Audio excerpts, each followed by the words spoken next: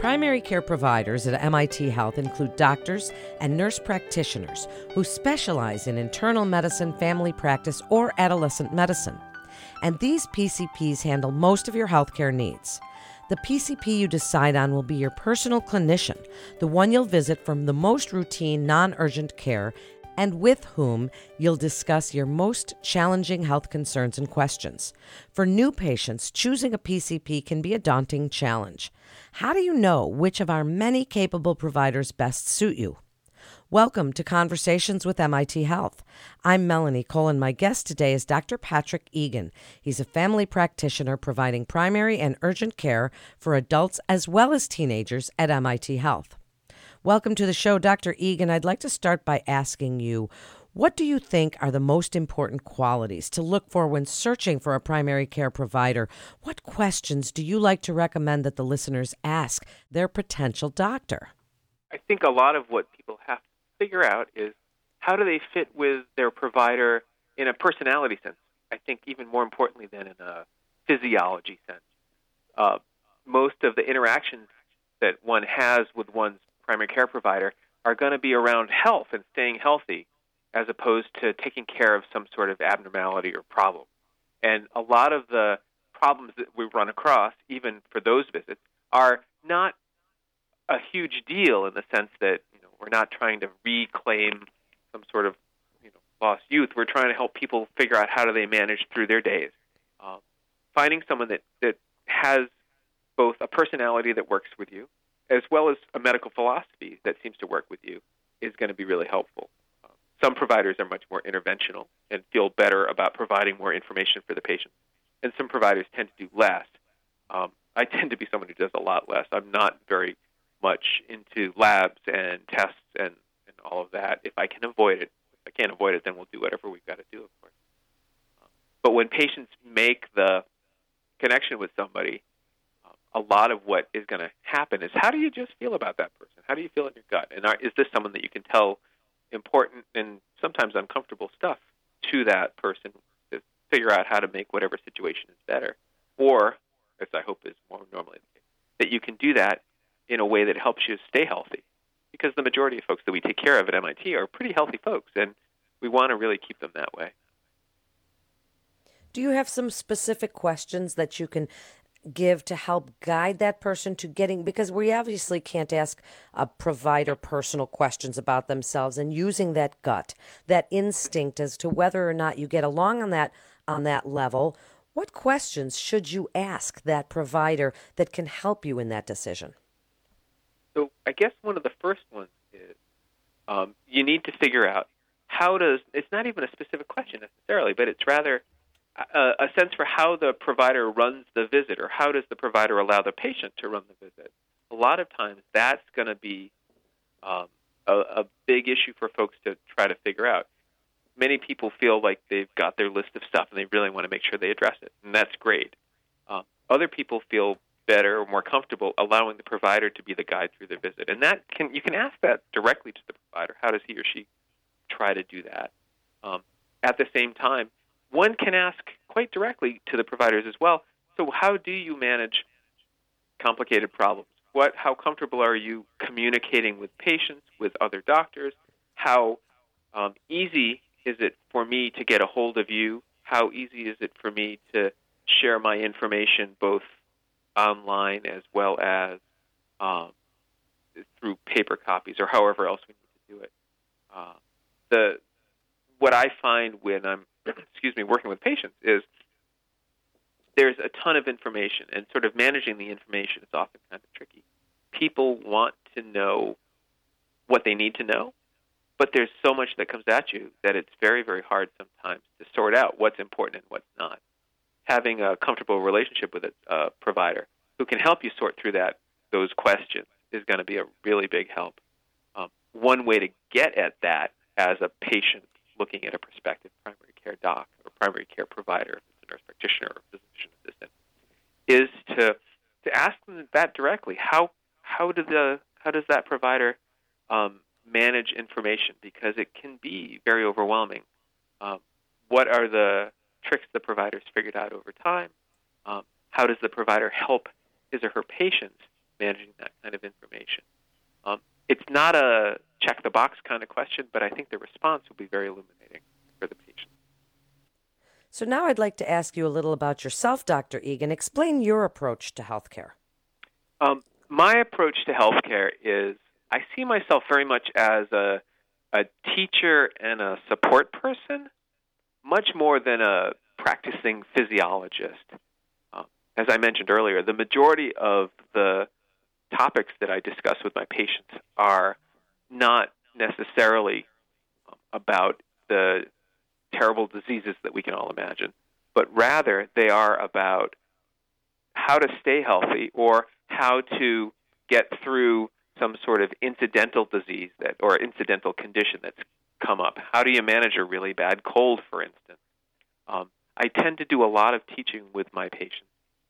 I find that is the easiest way for me to communicate with them about how can they take care of the problem. To a great extent, there's a real limit on what providers can offer to patients when they've got a whole variety of what are typically self-limited issues. The patients themselves are going to end up taking care of whatever the condition is. If it's a bad cold or even managing something like asthma, the better that they understand what's going on, the better those patients are going to be able to care for themselves. My role in this is not to go home with them and tell them every minute what to do, but rather to show them, and I constantly use images like Google Images, or I find something on the web to show them as a resource to help explain what I'm trying to tell them about in terms of caring for whatever's going on. The basic idea is the more that they know about whatever their condition is, the better off they're going to be able to take care of it, minimize its impact, essentially make it not a problem, but just something that happens from time to time that they don't have to worry about. How do you interact with your patients? How easy is it to communicate with you? Can they reach you at different times or only when they've got their appointment? How do they communicate with you? So needless to say, there are lots and lots of ways of communicating. MIT Medical has, as part of its electronic medical record, a module that's known as Follow My Health, and that allows patients to send emails directly to me through the medical record. There are also ways of getting to me. If people prefer to use regular email, that's okay. If people prefer to call and talk on the phone, that's okay. However, the Follow My Health module has the benefit of everything is both available when we're interacting. That is, I can look at the chart, and the patients are able to look at their own chart as well, or at least parts of it. And all of that communication is documented simply. Basically, the messages that we send back and forth are recorded as notes in the chart. The other mechanisms are, for many people, a whole lot more comfortable.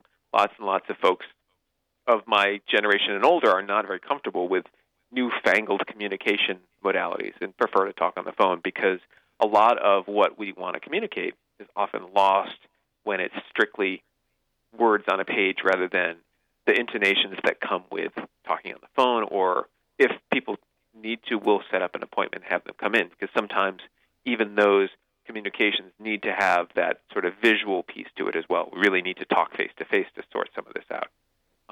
But so there's a whole variety of ways that I work with my patients to make sure that all the information flowing around is sort of what they need when they need it. In just the last few minutes, what are some of your favorite things about working at MIT Medical, and what would you like prospective patients to know about you? Any languages that you speak or philosophies on, healthcare? So the opportunity that I've had in the last year since I arrived at MIT Medical has been phenomenal. I've enjoyed taking care of the folks that I've met as my patients. Many of them have absolutely fascinating stories to tell, and I'm constantly getting myself in trouble with the schedule because I want to talk to them about their lives. Knowing about their lives makes any of the medical decision-making that I have a whole lot easier in the sense that the context for how they make medical decisions is going to have a whole lot of an impact on the decision itself. I try very hard to understand what folks are doing because that is really helpful in terms of understanding how we can sort of manage a particular problem.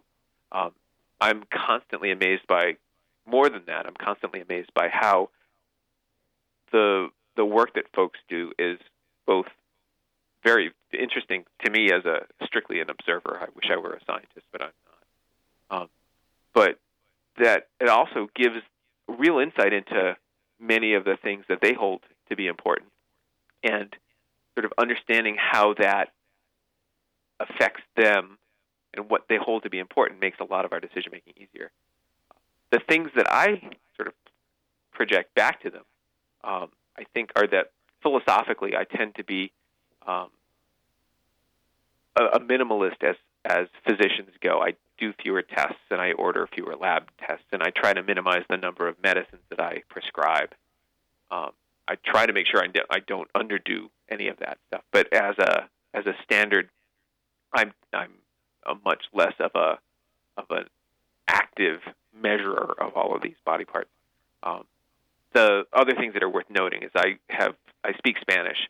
I've spoken medical Spanish for a long time, and I'm getting better and better at my sort of conversational Spanish. But I'm quite comfortable working with Spanish-speaking patients and can do an entire visit that way. In several previous jobs, that was essentially part of the requirement. We had to be able to do it in order to work there.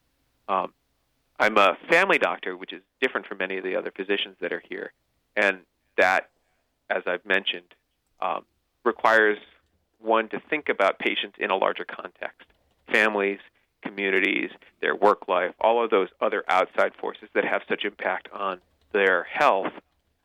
That's how I approach most of the care that I deliver, which is patients are not operating in a vacuum. There's a lot of other stuff going around, and it's part of my job to understand what those factors are in everybody's life and help, among other things, take advantage of them typically. But know if there's anything else, like students who are stressed by their finals. That's a big deal.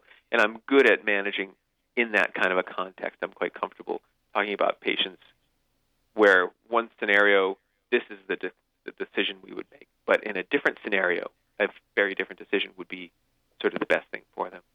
Well, thank you so much. It's great information. You sound like a very nice man. Listeners can visit health.mit.edu for more information and to get connected with one of our providers. That concludes this episode of Conversations with MIT Health. Please remember to subscribe, rate, and review this podcast and all the other MIT Health podcasts. I'm Melanie Cole. Thanks so much for joining us today.